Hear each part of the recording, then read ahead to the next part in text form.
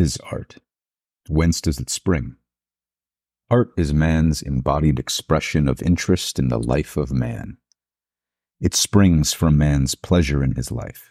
Pleasure, we must call it, taking all human life together, however much it may be broken by the grief and trouble of individuals, and as it is the expression of pleasure in life generally, in the memory of the deeds of the past, and the hope of those of the future, so it is especially the expression of man's pleasure in the deeds of the present, in his work.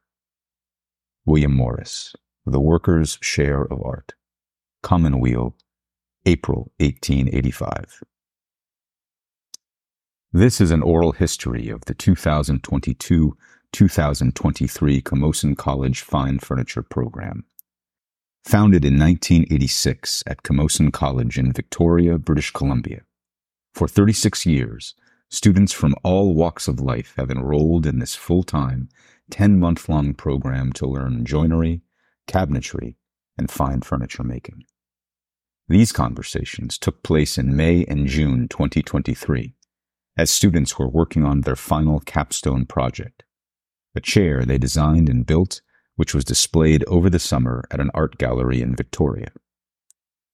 This history seeks to capture some of the lessons learned in those 10 months, many of which never appeared on the syllabus. These students didn't just learn how to join two pieces of wood together. They learned self-confidence and perseverance in the face of adversity. They gave themselves permission to master new skills, to try and fail and succeed at new ambitions, and to push the boundaries of what they are capable of. They grappled with what it means to be a maker and an artist in the 21st century. For many of us who were sieved through LCD screens, sifted through the liberal arts, and made a living answering emails and phone calls with uncalloused palms, learning how to properly wield a saw and chisel is revelatory. You begin to suspect the world lost something important when it became easier and cheaper to buy a table than build one. This impression is confirmed the first time you give a loved one an object you made with your own hands, when you see the look of awe and admiration on their face, and hear their surprise and delight while exclaiming, "Oh my God, how did you do that?"